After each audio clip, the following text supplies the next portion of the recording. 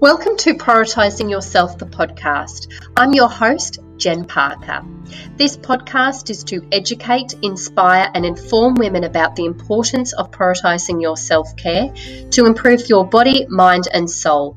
Each week we will talk all things that affect and influence big-hearted women in life and also all the polarising topics that affect women. This podcast is proudly sponsored by my one-on-one 3-month coaching program that moves women from feeling overwhelmed and compromising their values to become the master communicators of their internal and external environments. Welcome to the very first episode of Prioritising Yourself. I'm Jen, and I'm so grateful that you have taken this time to tune into this podcast. It gives me great absolute pleasure to talk to you all and how I can support you and why prioritizing yourself is such a key thing. I think often when we're thinking like prioritizing yourself, we think that we're actually having to stop something else that's important, but it's just understanding that what I'm trying to tell people about prioritizing yourself is that you're making time for the parts of you, looking at doing those activities that support your mental health, those activities that support your body, those activities that support your connection to yourself, so that you can have a better quality of life. You can feel better in your interactions with your children. You can have more time for the things you want and get rid of the things that are soul destroying and, sucking all of that energy out of you. So that's really how it all came about.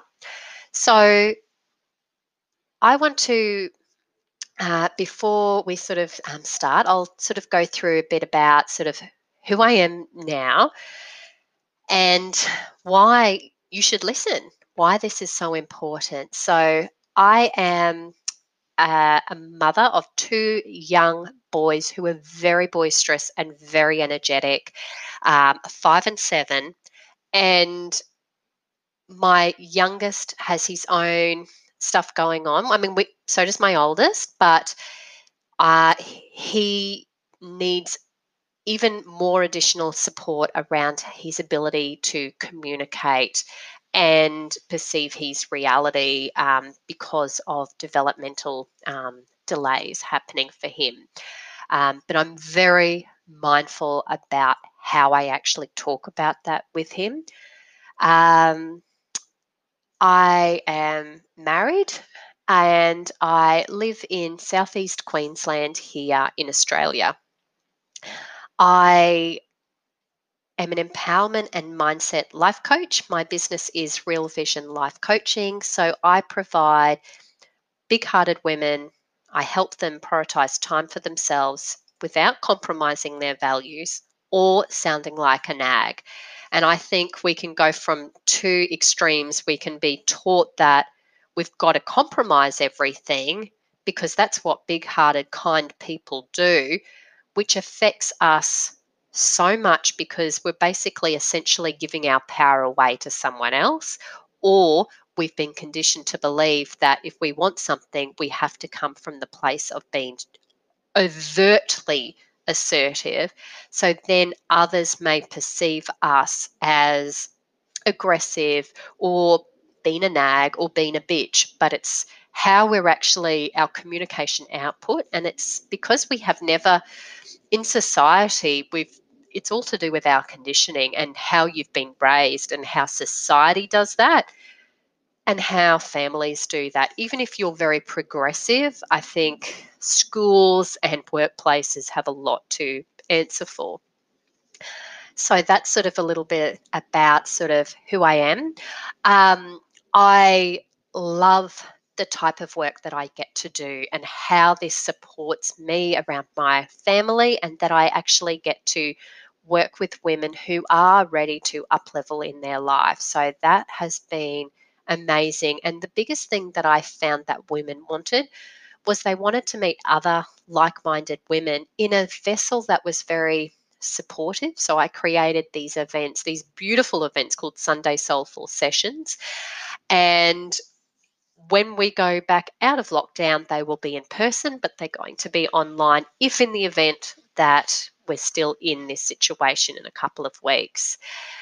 So who was I before becoming an empowerment and mindset coach? And we have all gone through a journey. We don't just sort of, apart from being born, we've all got those skills and experiences to help us in other times. So often to get to our higher self, we have to go through challenging times, and often we're not listening to what the universe is telling us because, well, we haven't got space in our mind, but we're not, at that time, we're not ready. We're not wanting it until the pain becomes so incredibly unbearable that there is no choice.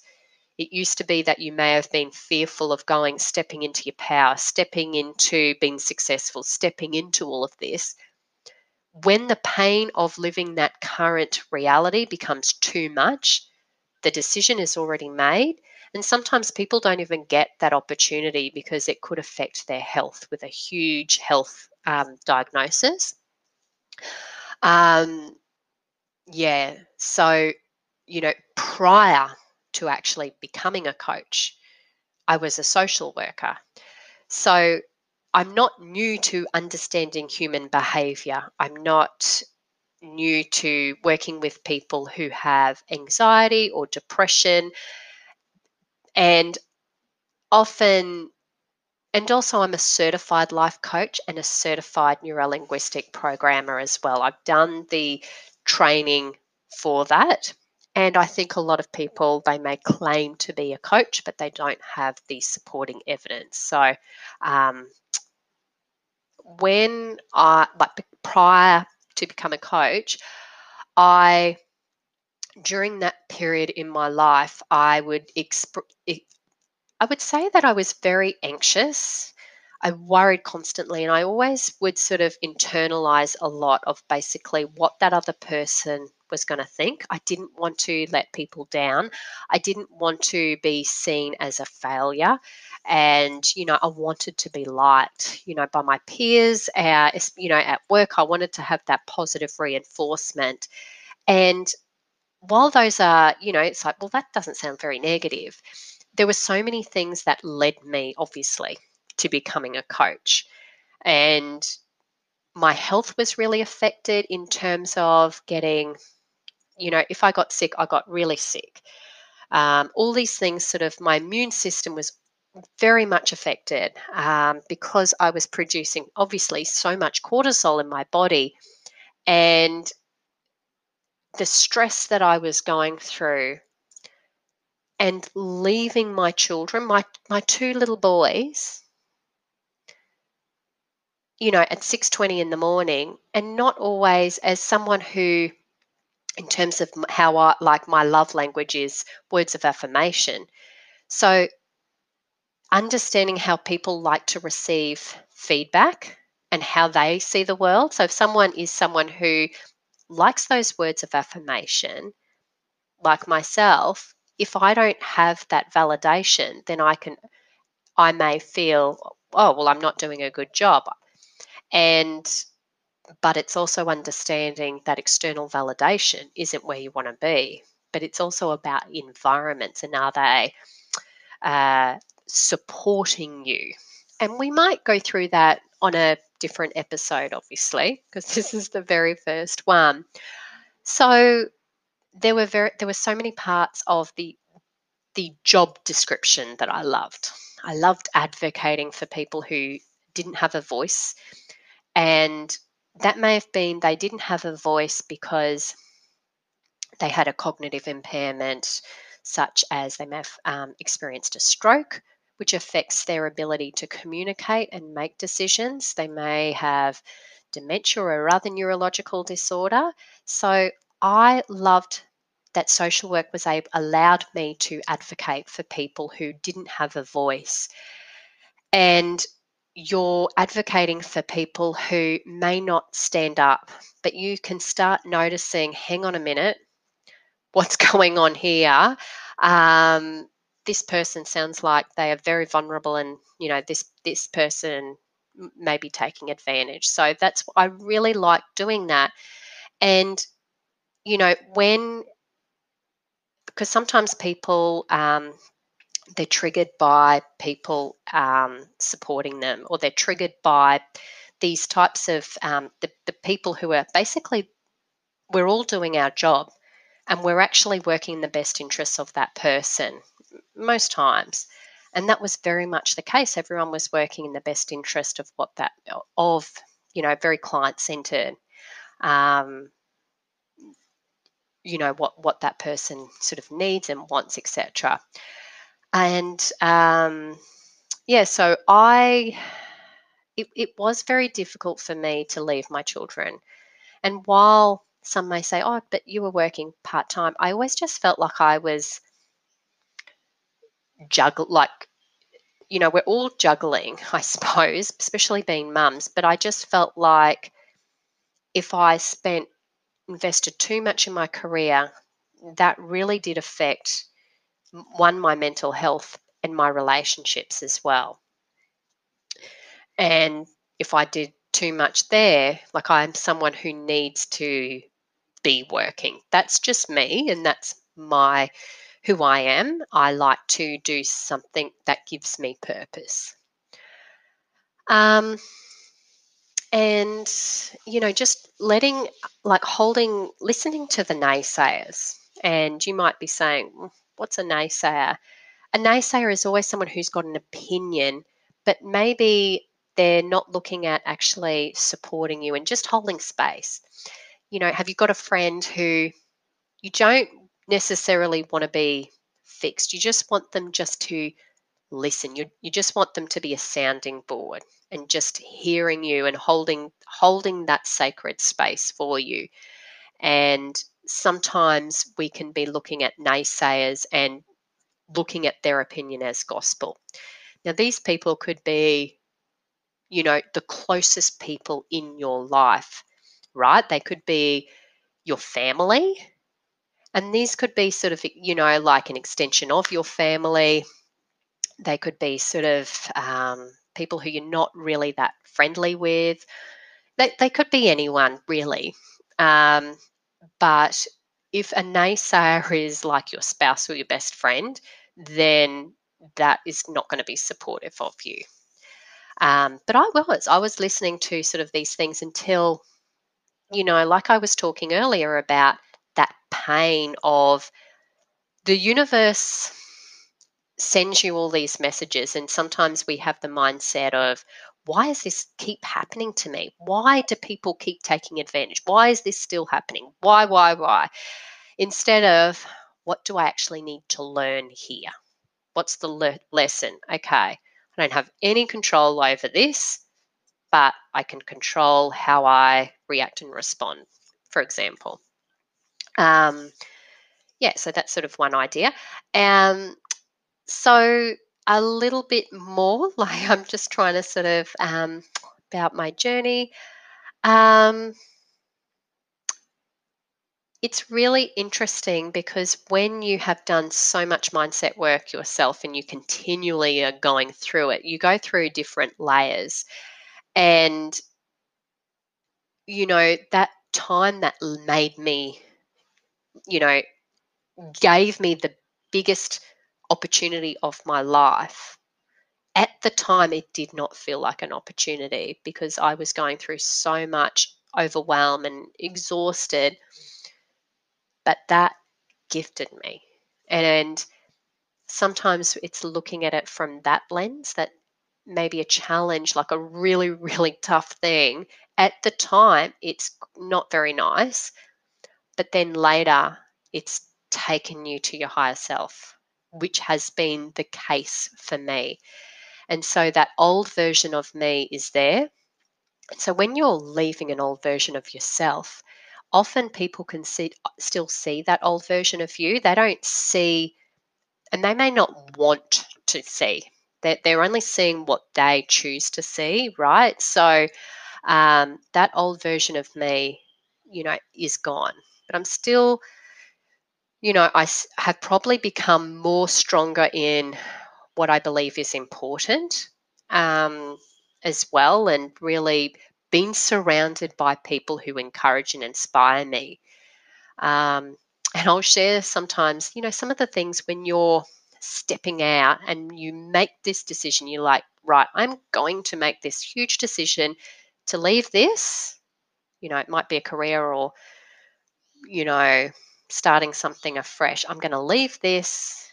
There's always, like I said, there's people who don't support you, but it's understanding in your heart that that this is what you want to do. It doesn't mean it's easy. Like being a business owner can prove its own challenges because you are the everything. But it's just understanding that what do you want your life? What's your legacy? Really understanding that. And my legacy is about how we perceive and interact with our reality around us, and how, as women, we feel we have to. A lot of women I talk to, they have this belief that they've got to ask their partners to, in their words, babysit their own children. Instead of, if it was a man, they would just say, I'm going to do this. You'll have to look after the kids, and that's where I talk to my clients about sort of how to actually negotiate and communicate to your spouse, and how understanding their love language as well. So really, I think over, obviously I'll be having different guests over this podcast, women who are doing big things in life, business, and are creating change. And that's what I really want. It's about creating change.